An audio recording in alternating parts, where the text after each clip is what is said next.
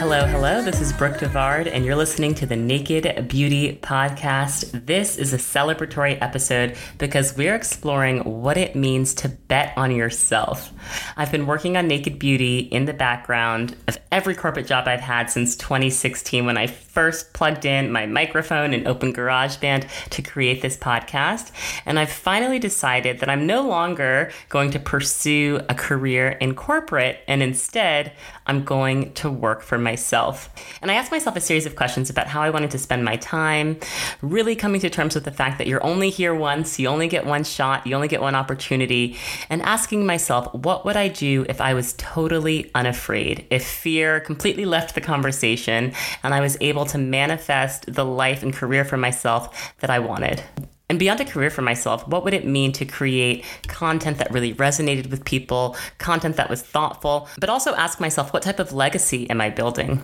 So here I am now, a few weeks into working for myself. And I've worked at incredible companies, Instagram being the most recent place where I worked. I've worked there for nearly 5 years, and I got to bring the first video products to the platform with IGTV, which then turned into Reels. And I worked on the creator team the entire time I was there. And I got to see firsthand how these incredibly passionate, often very young people were taking their passions and turning them into a living.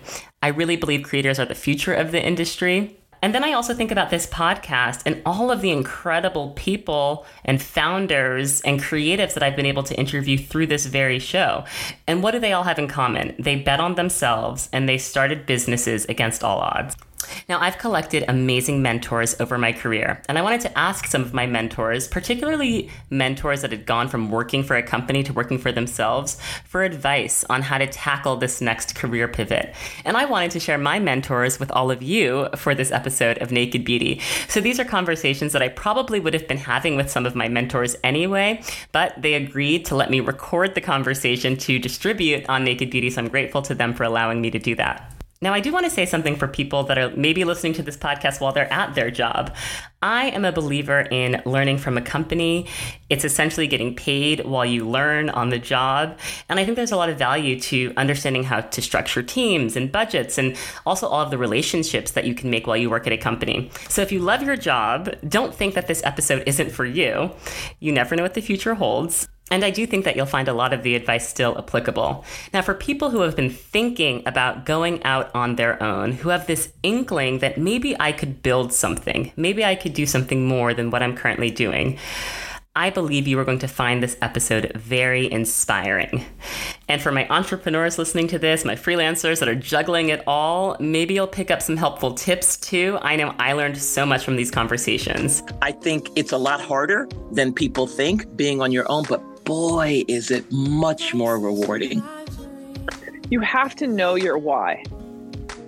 I wish I had known that in addition to seeking counsel and perspective and wisdom from other people, that I should also seek my own. You will always look back on this day and think, why didn't I do that earlier? Why did I wait? So without further ado, let's get into today's episode. You'll know real when you get it. It will say eBay Authenticity Guarantee, and you'll feel it. Maybe it's a head-turning handbag, a watch that says it all, jewelry that makes you look like a gem, sneakers and streetwear so fresh, every step feels fly. When it comes to style and luxury, eBay gets it. They're making sure the things that you love are checked by experts. Not just any experts, specialized experts. Real people who love this stuff with real hands-on authentication experience. So when you see that shiny blue check mark that says Authenticity Guarantee, shop with confidence. Every inch, stitch, sole, and logo is verified authentic through a detailed inspection. That's how you know eBay's got your back. Because when you finally step into those sneakers, put on that watch, get your real gold glow up, swing that handbag over your shoulder, or step out in that streetwear, you'll realize that feeling is unlike any other. With eBay Authenticity Guarantee, you can trust that feeling of real is always in reach. Ensure your next purchase is the real deal. Visit ebay.com for terms. Up first, we're going to hear a conversation I have with my mom, Jerri DeVard. Now, we did this conversation while she was at Cannes Lions, which is a 5-day gathering of all of the creative marketing industry. It's been going on since 1954, and I've actually been to Cannes with my mom before for this exact festival, but she was there with Becca, which is her new organization that helps to uplift and elevate the next generation of Black marketers and C-suite executives in corporate. I'm so excited for you all to hear our conversation. Let's get into it.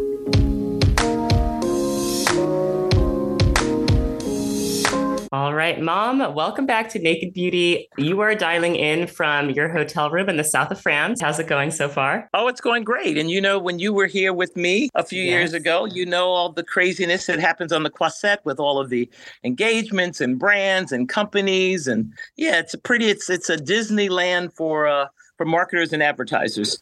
You say a few years ago. I think it was actually like almost 2 decades ago. I think I was 16 when I came. I was like in the Young Lions program. It's interesting. We're having this conversation about careers and pivots. And that was me as a very young person getting exposure to like the industry and creative ideas. And I never knew what I would be doing at this point, but it was really cool that I got to go to that.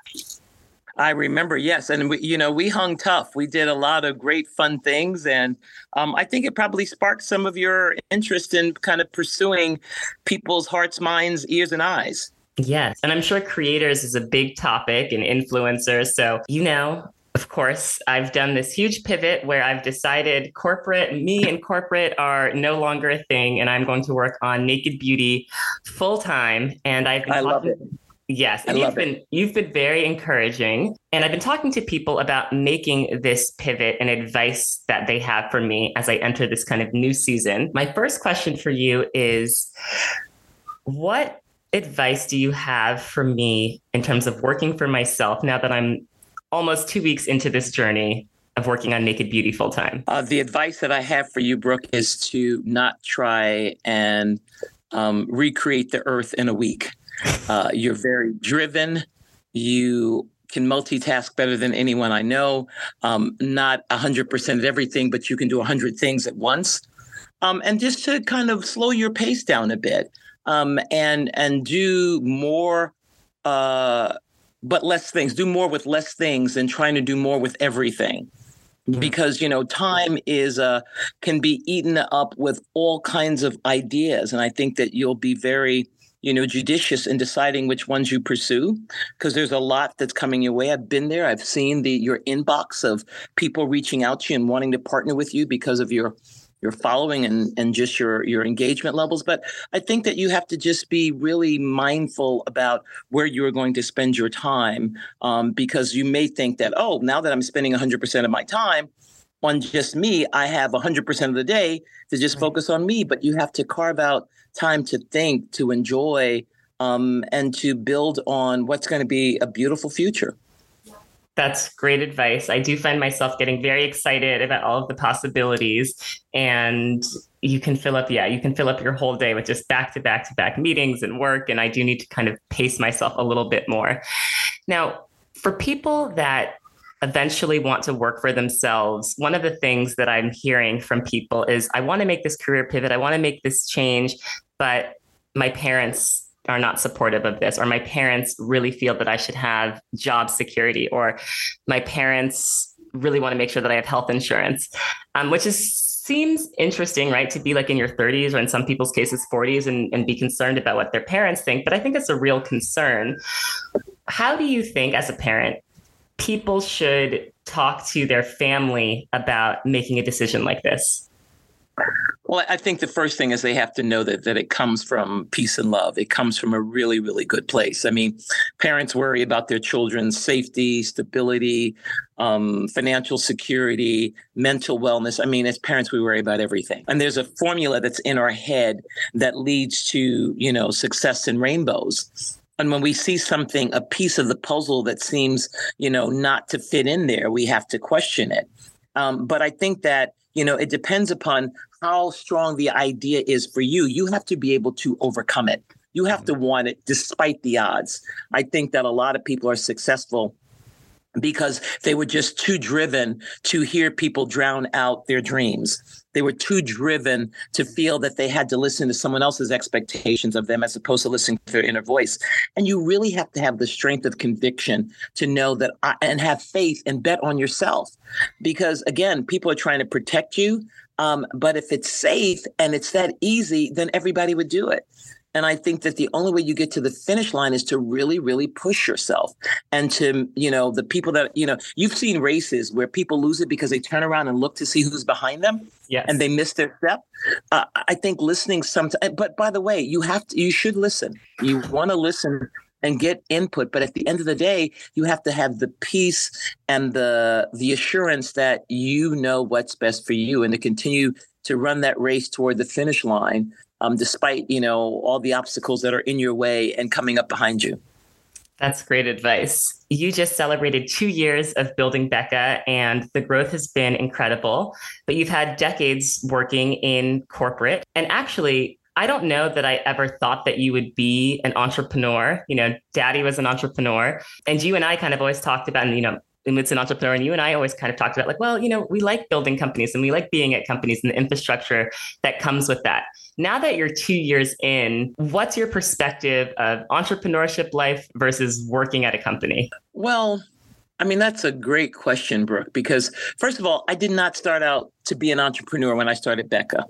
I did not start out to build a company. I did not start out to build a movement, to be honest with you. What I started out to do was to make an impact, was to really, really kind of collect all of the lessons that I had learned, all the mistakes, all the triumphs, all the experiences, and be able to pour that into others in a way that would allow them to achieve their dreams and get to where they wanted to go faster, more confident, and more authentic. Because I heard all the things that people said to me about what I couldn't do and what I shouldn't do. I heard people say that you should be happy for the level that you're at, or your compensation is really good. And I always say they didn't follow it by saying for a Black woman. And so when I looked at all the things that I had to overcome, a bit on my own, but a bit of having really, really strong mentors, I really wanted to get the collective power of others that had been to the C-suite to say, can we come together and create an opportunity for us to really coach, care for, and nurture the next generation of Black marketing leaders? Very intentional about the name of it. It was Black. It was not BIPOC. It was not underrepresented. It was not people of color. It was not minority. It was Black. And it was Black executive because I wanted to telegraph again that these were people that were in the C-suite that were at the top of their game at some of the biggest companies in the world, and their presidents and their CEOs and their SVPs and EVPs. But that we're not overly impressed with ourselves. What we are impressed with is the dent. I was compelled to do this, and I don't even know I know where it came from. It came out of frustration, but setting up the infrastructure of trademarking, a name and building a website and, creating a board and bylaws and all of that, I did that in my career for others, but never thought I would do it for myself. So to answer your question, I just want to say that I think it's a lot harder than people think being on your own, but boy, is it much more rewarding. And I think that why, one of the common things as I'm talking to people is you have to have a why that's motivating you to push you through those hard, uncomfortable moments and to have you burn the midnight oil to make your dreams come true and make what you want for your organization to come true by having a very clear purpose and intention behind the work. And you definitely have that with Becca. Right now, you are at this advertising conference in the south of France in Cannes. And I'm sure creators is a conversation that's coming up a lot. As you know, I've been for the past basically 5 years working in the creator economy at a company and being a creator the whole time. People listening probably don't even know that I had a fashion blog when I was in high school. I was always taking pictures, always documenting, always creating, way before Instagram. And do you see the industry overall shifting towards creators? Absolutely. In fact, I was at a session and this person stood up, and what you thought they were going to do was talk all about, how they've embraced the creator economy and all the great successes. And here is what we submitted into Cannes for a jury award. She stood up and she said, the first thing I'm going to say is pay your creators. Pay your creators what they're worth, not what you think they'll take. She said, because they are going to change the trajectory of your business, your success, your engagement, and your brand reputation. So pay them. She said, and not only pay them, but bring them into the company in a way that respects the gifts that they have. Wow. And I went up to her later and I said, as the mother of a creator, I have to thank you for that, because I used to have the conversation that said, find them, first of all, because that was considered below the line, right? It was like, if we have money left over, maybe we'll get someone to say something. I said, so the idea of thinking something is below the line is, in this day and time, is so outdated. It is not modern marketing. It's not recognizing how you can amplify storytelling in ways that you never, ever could with the best agencies in the world. And so I say, find them. She says, pay them. And then the third is use them. I think one of the things that I'm very plagued with, and I'm realizing this, I always feel like there's more that I could be doing with Naked Beauty. Like, I always feel like someone brought up the other day to me, like, you've been in LA, you still haven't done an LA event. I need to do an LA event. I don't have an email newsletter. I need to build in an email newsletter. There's always so much you can do. One of the things I'm struggling with is this nagging feeling that there's always more that I could be doing. Well, the answer is yes. There's always more that you could be doing. But sometimes, the pursuit of what's to come prevents you from enjoying what's already here. And putting a lot of things, this is how we started the conversation, Brooke, putting all these things on your plate to do and feeling that you have to do them is never going to lead you to a point where you can honestly do, because you're very detailed. You like things done well. And I think it comes down to what helped me was really having a strategic plan. What do I really want to do? But more importantly, what can I do? What can I do and do well? And so now, 2 years into it, my mind I'll hear an idea and I'm running through. Can we do it? What would it take? What would it look like? And it goes faster now that I say, yeah, no, or wow, yes, because I run my brain through the traps of what success looks like. The final question I'll ask you that I've been asking everyone for this discussion is, what do you know now, 2 years into working for yourself and building your organization, that you wish you knew at the very beginning? Oh, wow, Brooke. So you were supposed to send me some pre-reads so I think about this. I'm thinking about this extemporaneously right now. What do I know now that I wish I had known when I started? You know what? I think it's actually a good one, because I always think about, oh God, if they had told me how hard I was going to work, if I had known the impact that Becca would have on so many people, I would have probably started it sooner. Right. And I had to be in a place where I had the time and the energy to do that. But if I think about it, I could have maybe started to plant some seeds of doing this when I was actually working in a corporate role. As demanding as that was, just a little corner of time I could have spent so that we would have been able to impact more lives. But now that we're into it, and like along the Croisette here in Cannes, people are like, I've heard of Becca. I've gotten so many LinkedIn requests. We have future leaders here. We have Becca members here. We have our logo on Step and Repeats. I mean, we're getting to be known, and I'm really proud of that. But it's only, and I see where you get it, Brooke. It's only a corner. But it's one starfish tossing back into the ocean full of millions that I want to be able to do, because I want to help our people. I want to help young Black marketers and do everything that I can, because this has now become more like legacy. I don't want to be known for what I did. I want to be known for who I helped. And when you're talking in those terms, I want to help as many people as possible. Yes, that's a good North Star to have, and certainly something I will take to heart as I build the Naked Beauty community. And I love that Naked Beauty listeners found you in Cannes and said hello. That's very cool. Wait, they have found me, because I always tell people, I used to be somebody. I used to be Jerri. People say, oh, are you Jerri DeVard? And they do it now. They say, oh, you're Brooke's mom. And I go, yes. That's and nice. I always take a picture. I send it to you from all over the world. I told you I have 2 today that stopped me that said, you're Brooke's mom. I listened to her podcast. I love it. I always take a picture of them. I thank them. I tell them, what a pleasure it is to meet them. And I send it to you. So you have fans all over the world, Brooke.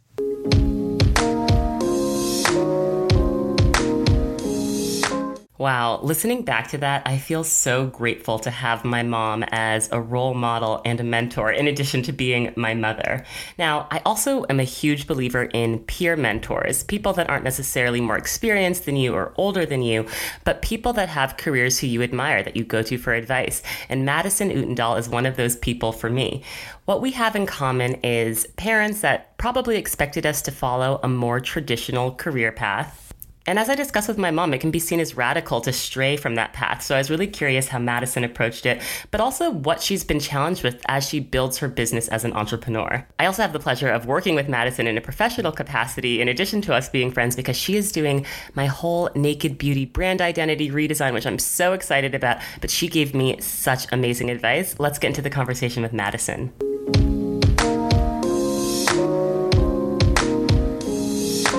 Okay, Madison, thank you so much for being back on Naked Beauty and like a topic like you are truly an expert on. Thank you for having me. So as you know, and we've been discussing this, I feel like you knew this was coming. You're aware of Naked Beauty and the evolution of Yes, Naked Beauty. I knew. Your wonderful team is helping to up-level the branding and the visual identity. But you have kind of walked this path that I'm now walking, where you have decided to work for yourself and build your own company. So I would love to hear a little bit about what you were doing before you started your own company. Yeah, for sure. You know, I had dreamt of being an entrepreneur, but I feel like I actually lost sight of that dream once I got into the workforce. So I spent the majority of my career working for huge companies like HBO, or then went to midsize, was at Refinery 29 for many years, and then eventually moved into working for smaller brands in their early stages, like Museum of Ice Cream and Bandier and Lemon Perfect. And I just kind of got to this point where I realized, from a cost perspective of like, you know, we all have a certain amount of hours and days in our lives. And did this make sense for me to be spending my time in this capacity, for just from a cost perspective, working for somebody else?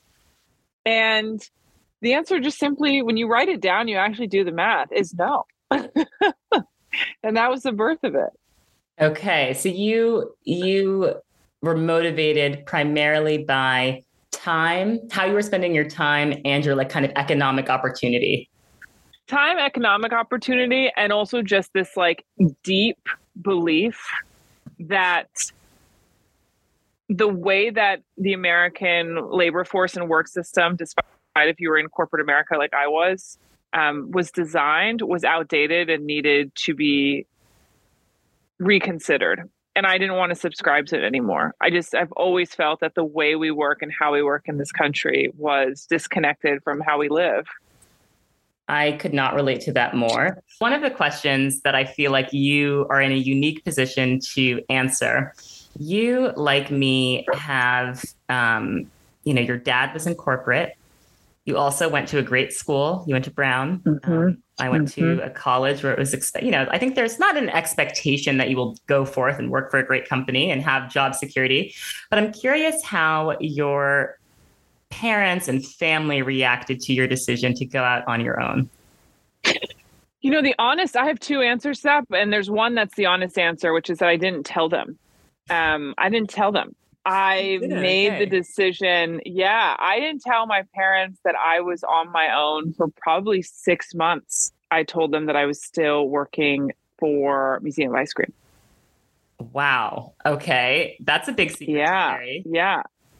Yeah. And it just I realized that when I left Museum of Ice Cream, which I've been very open about, I was in a super vulnerable place. I was extremely burnt out.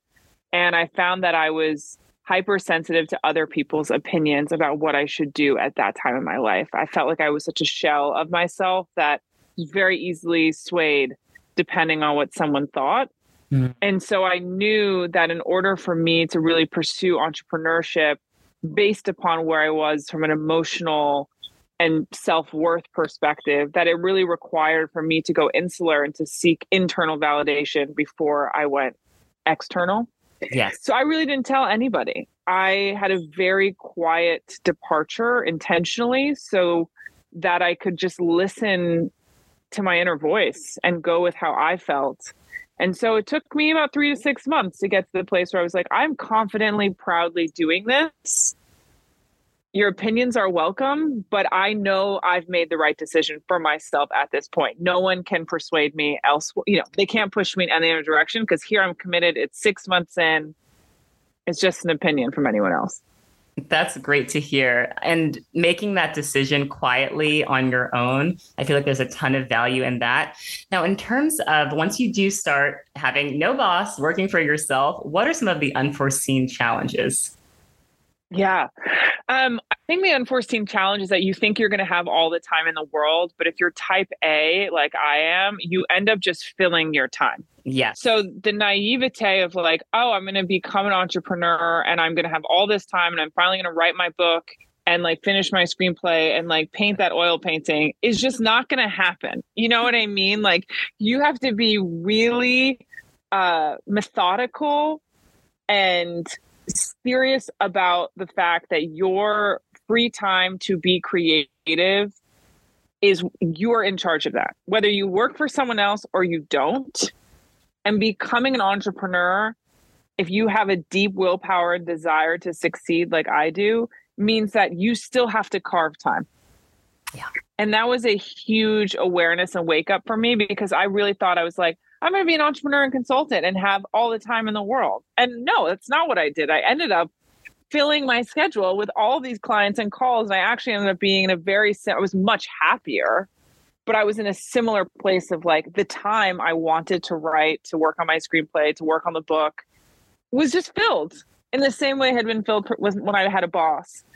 And so my advice is like, be super intentional and thoughtful of that time and carve it out, stick to it, and realize like you're in charge of it always. Even when you work for someone else, you're in charge of it. And you're also in charge of it when you work for yourself.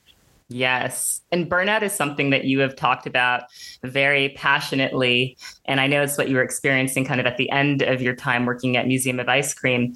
Mm-hmm. But talk to me a little bit about burnout as an entrepreneur as well. Because you have a team, you have people that, depend on you. You have clients, you have demands.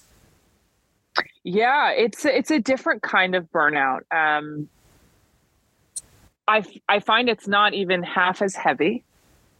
Mm-hmm. Maybe that's because I'm aware that it's somewhat self-inflicted. And so I feel if I have autonomy to cause this, I also have autonomy to heal from it in the way that I did not feel when I worked for other people. It was like my boss set my schedule. My boss told me if I could go on vacation.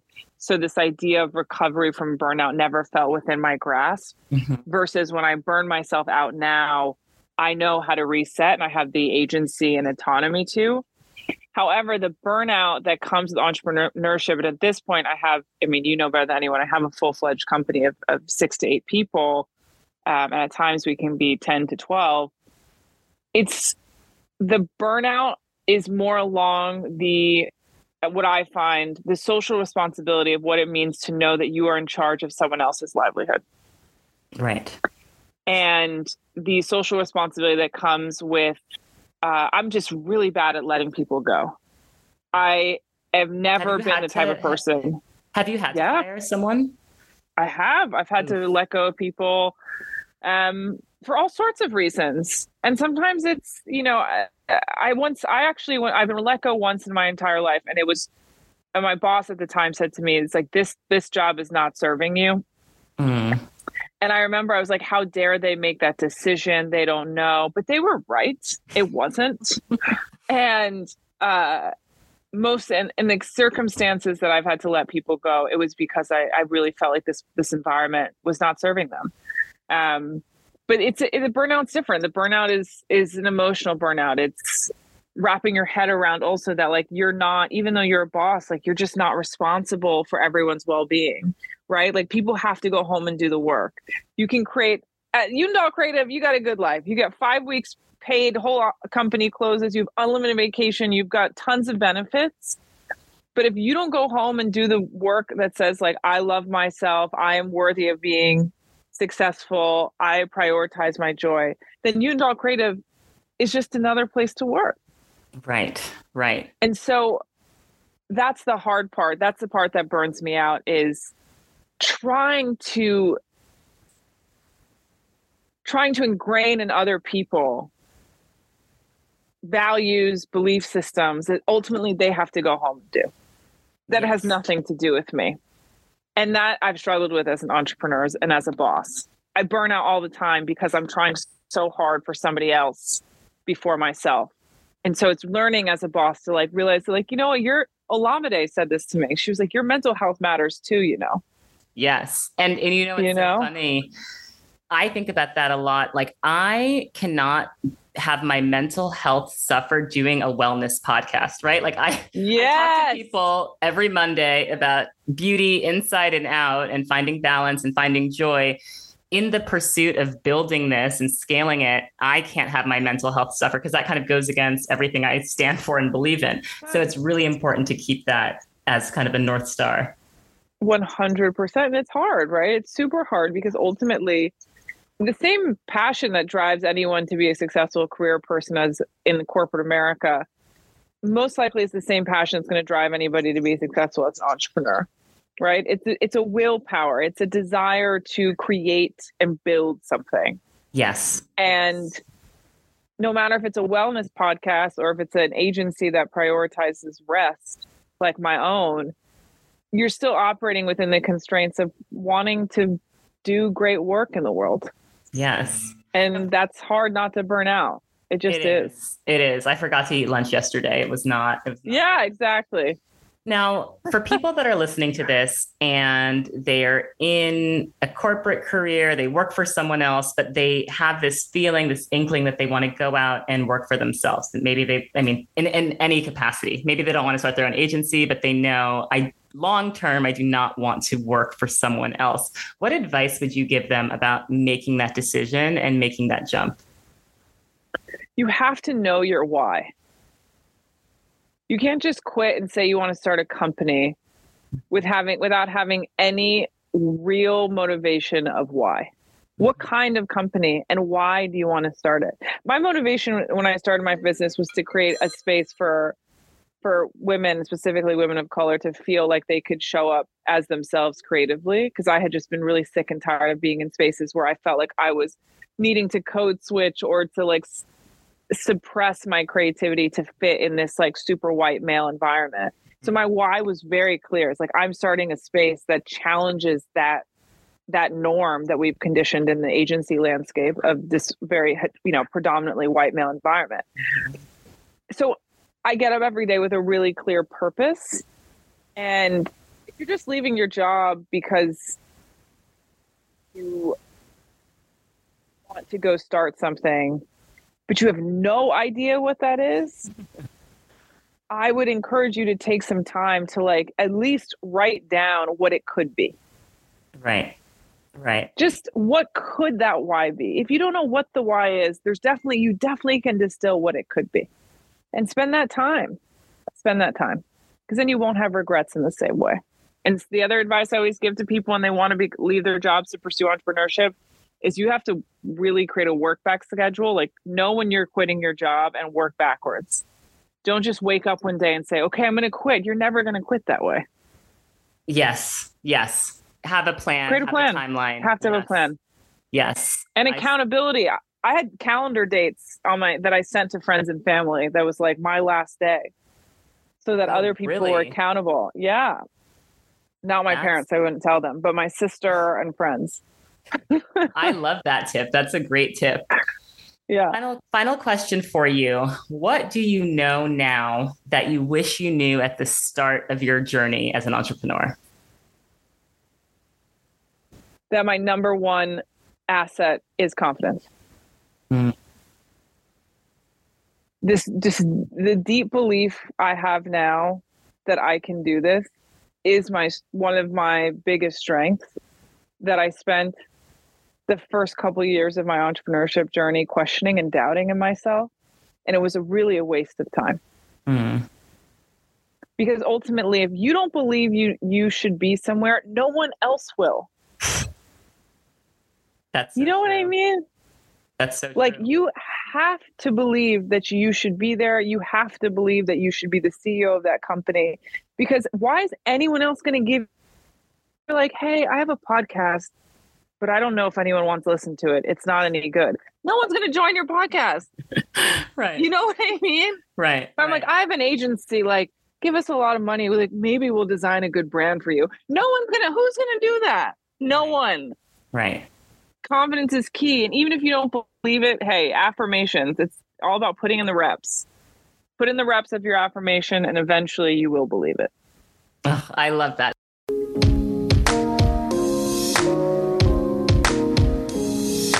Madison is just such a gem, and if you haven't heard our full episode, definitely check it out. Now, throughout my career, my parents have also taught me to seek professional mentors in the workplace. People that were doing amazing things at any company I worked with, no matter how senior they were. I was supposed to always put myself forward, introduce myself, and let them know about my work and who I was and what I was seeking to do at the company. This is advice I've taken every place I've worked at, and I met Liz Paley, who you're going to hear from next, working at Ralph Lauren. I was a social media manager. I was overseeing all of the luxury brands for social at Ralph Lauren, working on the Instagram calendar. It was such a busy job. It was a fun job, but it was a very busy job. And Liz was just one of those people I met early on. And I said, okay, I need to have you in my corner. She has such incredible advice all the time. And she left her corporate career and started her own company. So naturally, I had to go to her for advice for this episode.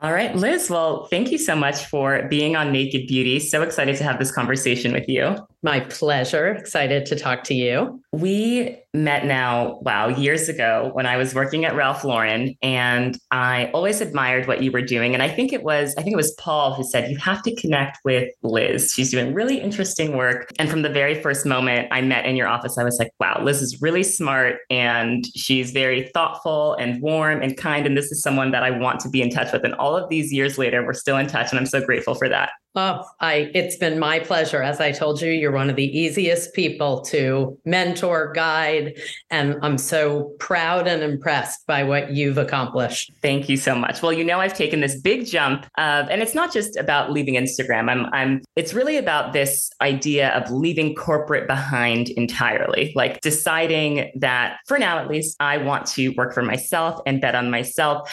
And I know you've had a very long, incredible corporate career. And now many years ago, you left to start your own consulting firm. So I want to hear what that experience was like for you. Sure. So, I, like you, I spent a fair number of years in corporate America. For me, it was close to 28 years, wow. 14 of them at Ralph Lauren, 14 of them at different advertising agencies. I was very happy in corporate America. I liked the feeling of sort of working for something bigger than myself. I liked following in the footsteps of smart people, and I liked paving the way for other smart people. On a personal level, I like that feeling, real or perceived, of security. And that's a whole other topic, but that you have a perceived sense of security in a corporation, like someone else is taking care of certain things, whether they're as small as making sure you don't run out of copy paper or toner, or as big as a 401k and health insurance. And so I would say for 27 of those years, it never occurred to me to not be in corporate America because I thought it was a great thing.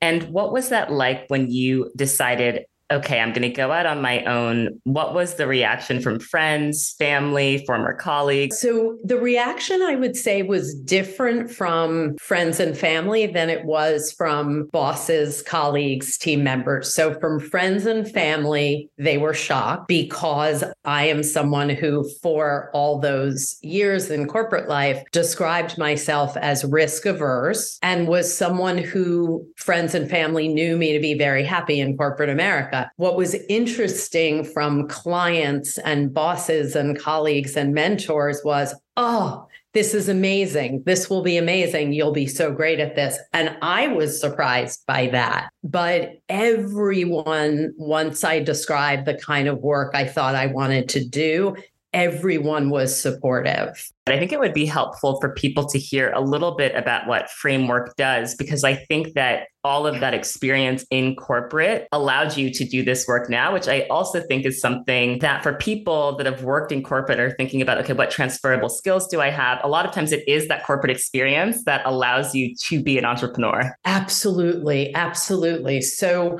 the kind of work I do now, leadership and team development, corporate strategy, and internal and external communications, organizational development. So that sounds like a bunch of disparate things, but it's actually the collection of things that, in my experience in corporate America, great leaders think about and believe are important, but often have to push to the side or deprioritize because there are so many pressing operational, keep the trains running work to do. So how I describe my business is that Framework, the name of my company is Framework. Framework builds in what often gets left out. So it's not a silver bullet. It's just the idea that I really understand, especially having been a leader of an in-house agency of over 100 people, a leader of a digital team of 50 people, and then the chief of staff to a president and COO of a public company. I really understand what those day-to-day pressures are and how these kinds of things can get set aside. So for sure, it's the visibility and the experience that I gained to that viewpoint let me then craft a consulting practice that took all the things I loved to do and felt I was best skilled at and sort of rolled it into, I often describe myself as a sort of an extra brain, extra thought partner, extra pen for that executive or executive team. And does it feel so gratifying to be able to help people in this way? Like, do you feel like an extreme sense of job fulfillment? I would imagine, yes. Unbelievable. And I felt fulfilled in a corporate role, but it was interesting. In corporate roles, I think my greatest source of fulfillment came from watching people I taught and nurtured and guided, watching them ascend and watching them take on bigger challenges, bigger teams, take on a role they hadn't thought about before. And I felt so proud of having advocated for them.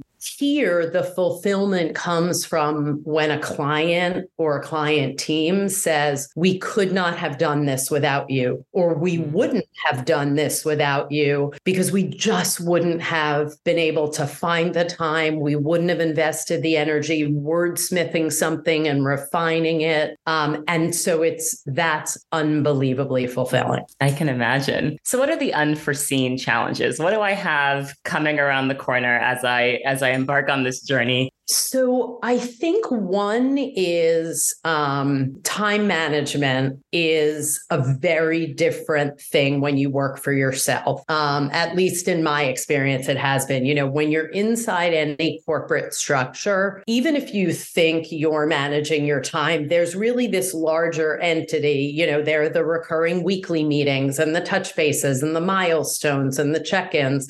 And you realize that provides the architecture of your time. And then you populate the other time with thinking time, working time, project time. For me, when I started working for myself, that initial feeling of going from a calendar with a dozen meetings a day to suddenly a blank page that you now fill in, it can be incredibly liberating because the dream part of it is, I'm going to work based on my own circadian rhythm. I'm not going to go to the gym at 5 a.m. I'm going to go at 4 p.m. because that's when my body wants to. And then you realize very quickly that highly liberating feeling, you can fritter away your days and not get things done on the work front. Your house is clean, your body is toned. Right. All kinds of other things have happened. Right. So I think as somebody who really saw herself as disciplined and buttoned up and didn't think I would have any issue with that, I really had to figure out what are the time management hacks that work in this kind of free range environment. What are those hacks? I think I figured out some for myself, which is just sending myself calendar invites with deliverables in the calendar invite. Like from this time to this time, you're doing this. And this is the end product. This video will be edited at the end of this 30-minute block. What else do you do for kind of time management? So that's one of mine for sure. I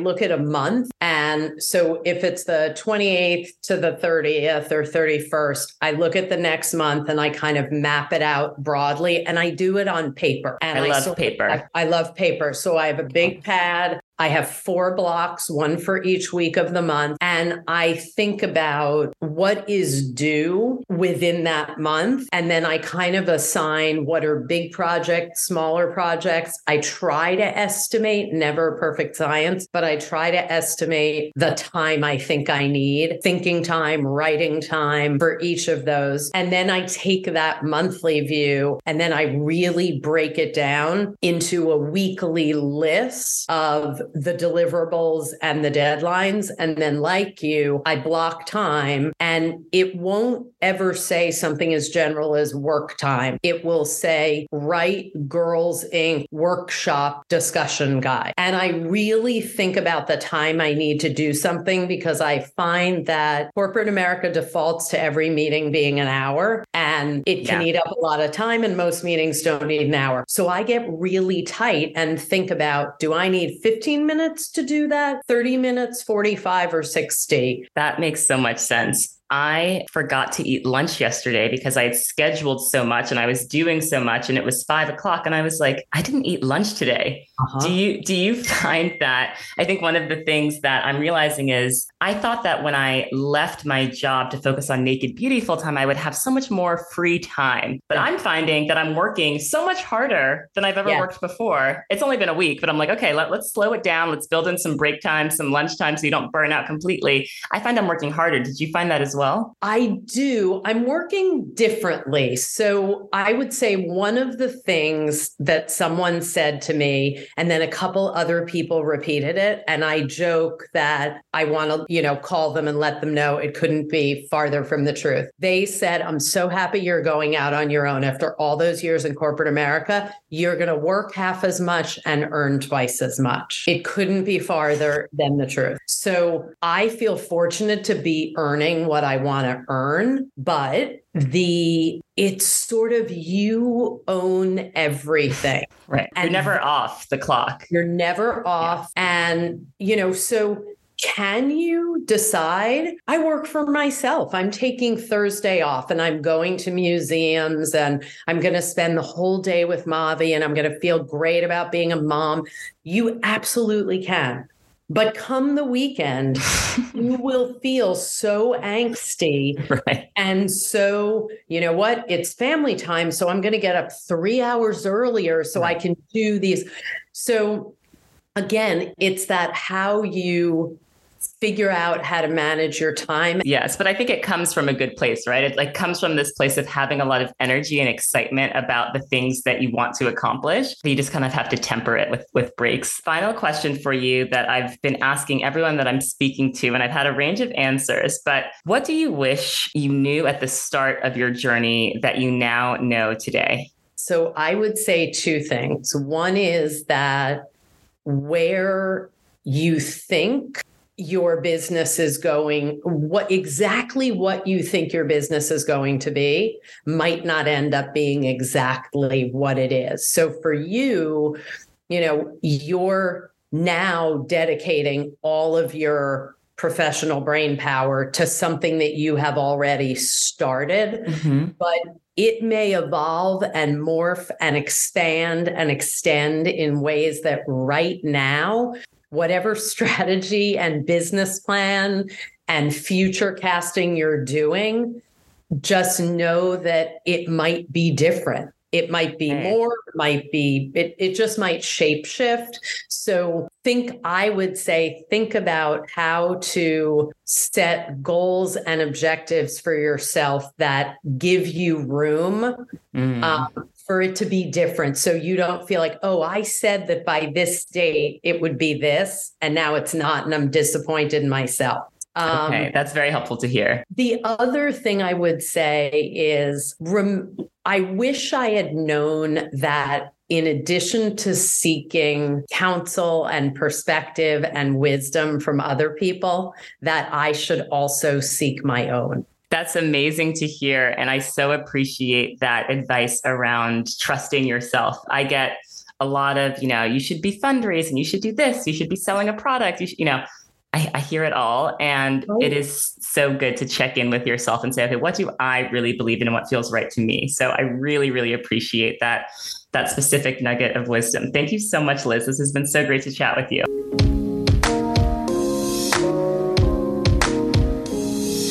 That wisdom about trusting yourself is so golden. Now, one of the threads I see between all three of the people I've interviewed before is how your career in corporate can allow you to build your next business.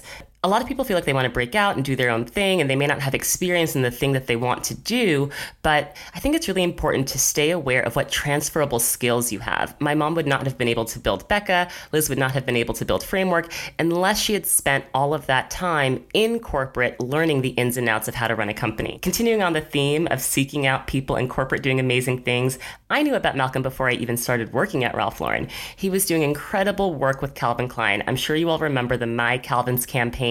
It was a first of its kind social media campaign working with creators and musicians. And this hadn't been done before. This was like 2015, 2016 that Malcolm did this incredible work. And even if you don't know Carfrae Consulting, they're the reason why you see Dr. Barbara Sturm absolutely everywhere. He has incredible clients. If you go to his Instagram, he's like hanging out in the English countryside with Zoe Saldana and working with incredible clients like Restoration Hardware. And yes, Malcolm has a fabulous life, but he's known for his work, which is what I think we all want, right? So I got to talk to him about how I pace myself and tackle this next chapter.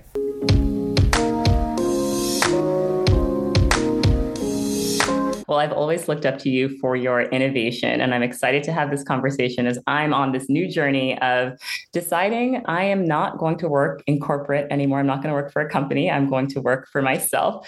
So I'd love to hear from you how many years you worked in corporate and then how many years you've been running Carfrae Consulting. Well, first of all, I'm so happy for you. Thank you. Congratulations. You will always look back on this day and think, why didn't I do that earlier? Why did I wait? But I think you're making such an amazing, and I know you're going to kill it because you're fantastic and you're so smart. And since the moment I worked with you at Ralph Lauren, I really saw that. I'd love to hear from you when you first went, maybe your first year of doing Carfrae Consulting. What was the most surprising to you about working for yourself? I'd been working for 20 years for larger companies, especially Calvin Klein and Ralph Lauren. When that was 13 years of my life living in New York and working for big brands. You always, you worked with a big team. There was always someone to count on to execute something I needed to have done. I think when I started my own company, the first thing I realized was, wow, it's me. I'm by myself. On top of being strategic, I had to learn basic mechanics of working for myself, which, financial mechanics, invoicing, writing proposals, doing decks, making reservations, booking all my travel, things that I had always had an executive assistant to help me with. I had to do by myself. And I did have when I first started, I had an intern who helped me for the first 6 months and before I made my first hire. And those days were challenging and also kind of fun because I almost had to go back to, ground zero in terms of how I was working.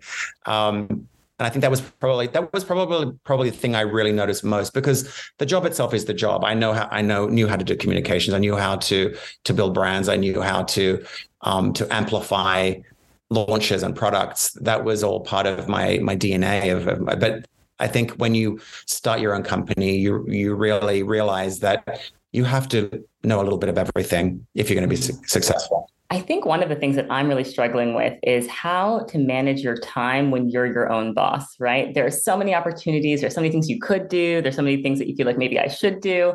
How did you figure out how to manage your time and set your schedule? I think that for me, when I started my own company, I was very aware that my time was my own, and I really wanted to structure it differently. I wanted to be able to take some time for myself. And that's not always easy when you're working for yourself because the boundaries blur incredibly. But I did know that I wanted to not have to get up at 6 o'clock and be at the gym at 6:30. I knew I wanted to be able to wake up and breathe. And I wanted to wake up and be able to kind of just really think about what my day was going to look like. And I wanted to be able to go for a walk with my husband and my dog in the mornings and grab a coffee and then go to the gym and then start my day. So I think that was one thing I really was very adamant about working, starting work because really the morning for me is any time I can take any kind of personal time. I don't think I ever really figured out the pattern. I think what I worked out was how many clients it was ideal for me to have in terms of my workload, because I knew I had to be attentive to my clients' needs. I had to personally show up for them. It wasn't okay for me to give that duty to somebody else. And what is that magic number of how many clients do you feel like you can take on? It kind of varies from time to time, but it's generally speaking, around eight clients, 8 to 10, I would say. I think more than that, it gets hard for me to really be present personally. Yes. And I think that's when you build a company when you start a company built on your own reputation and your own experience, it's important to be able to do that. And I also didn't want to, with all due respect to my competitors and my peers, I didn't want to found a huge company. I didn't want to have a big agency with 50 clients and 50 employees. It just was never my plan to do that. I wanted to work with my clients in a way that felt that I was partially a consultant and partially part of their in-house team. Yes. I think it's so gratifying to hear you say that you wanted to focus on just having a handful of clients, because one of the things that I've been thinking about as a creator, as I talk about skincare brands, is how do I create long-standing relationships with just a few brands? Like, I don't need to be talking about a different brand on my feed every week, because one, that really, you lose credibility that way. But two, you're not able to go as deep with your audience or the brand on the product. So I've been thinking about, okay, can I work out my partnerships in a way where they're long-term partnerships with brands that I really love versus just everyone that comes into my inbox and has an offer for me to make a TikTok or reel saying yes to. I think that I completely agree with you. And for me, that was always my plan. And that's why, I am not really able to take on projects anymore. I'm so busy with my annual retainer clients that I cannot take on kind of smaller things unless it's really something I really can't say no to, which does happen. Generally speaking, I think that it's, what I know what my retainer is coming in every month. I know what it's going to look like. I'm able to focus entirely on making that work. I think that I would be nervous about waiting for the next month and, what am I going to work this month? Am I not going to work this month? Which projects will happen? Then you have an economic crisis or a health crisis and you're like, what's going to happen to me? It's right. I think for some people make it work incredibly well and I'm jealous of them. For me, I need to have that security personally. The last question, and maybe the most important question, which is, what do you wish you knew at the start of your journey as an entrepreneur that you know today? It's an interesting question, but I think I'm probably, I'm in a different situation probably than a lot of entrepreneurs because I did work in corporate America for so long before I started. So I think that, I don't know if there was anything that I think about now that I wish I knew back then. I think that I've just accrued knowledge about being an entrepreneur day by day. And I don't beat myself up about mistakes I made, about, the one or two clients that I took on that weren't a good fit.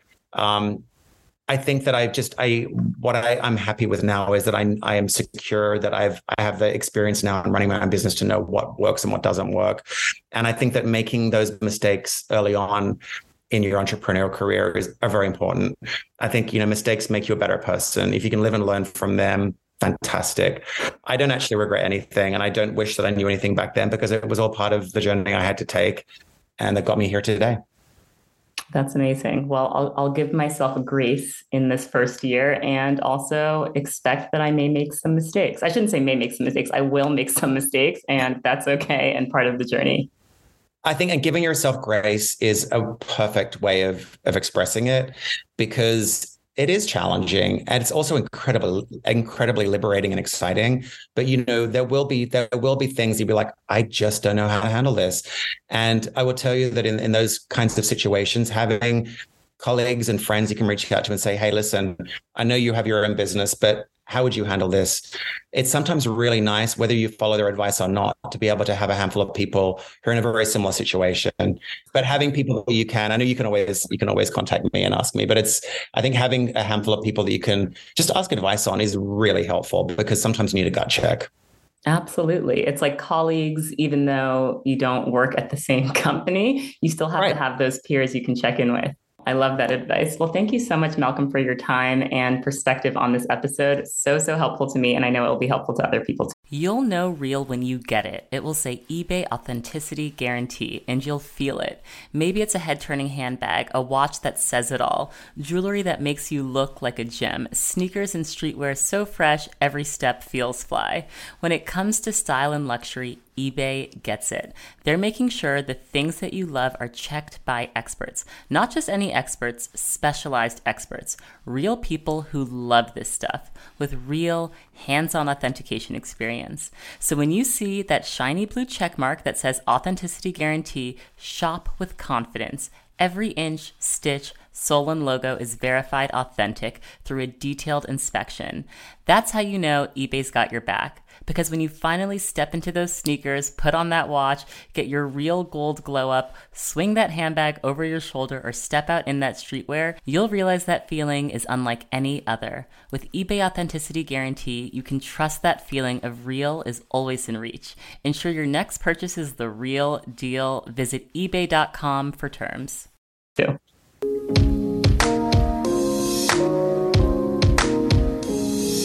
And that concludes the conversations on this episode of Naked Beauty. Thank you all for listening. Today's episode was produced by Mbie Kasanga. And if these conversations resonated with you, I'd love a review on Apple Podcasts. Tell me how the conversation made you feel. You can always reach me at Naked Beauty Planet. And as you're listening, I always love when you share a screenshot and tag me at Naked Beauty Planet, because I love to see how you all listen to the podcast. And I really owe everything to you all, my listeners and supporters, because if it weren't for your support, I would not even be able to begin to make this transition into doing Naked Beauty full time. So thank you. It means the world to me, and I don't take it for granted for even a second.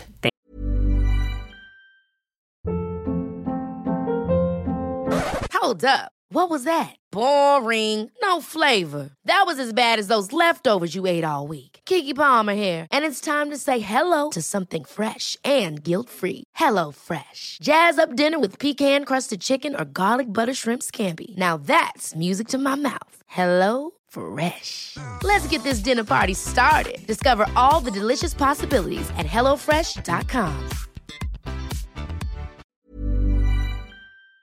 Thank you.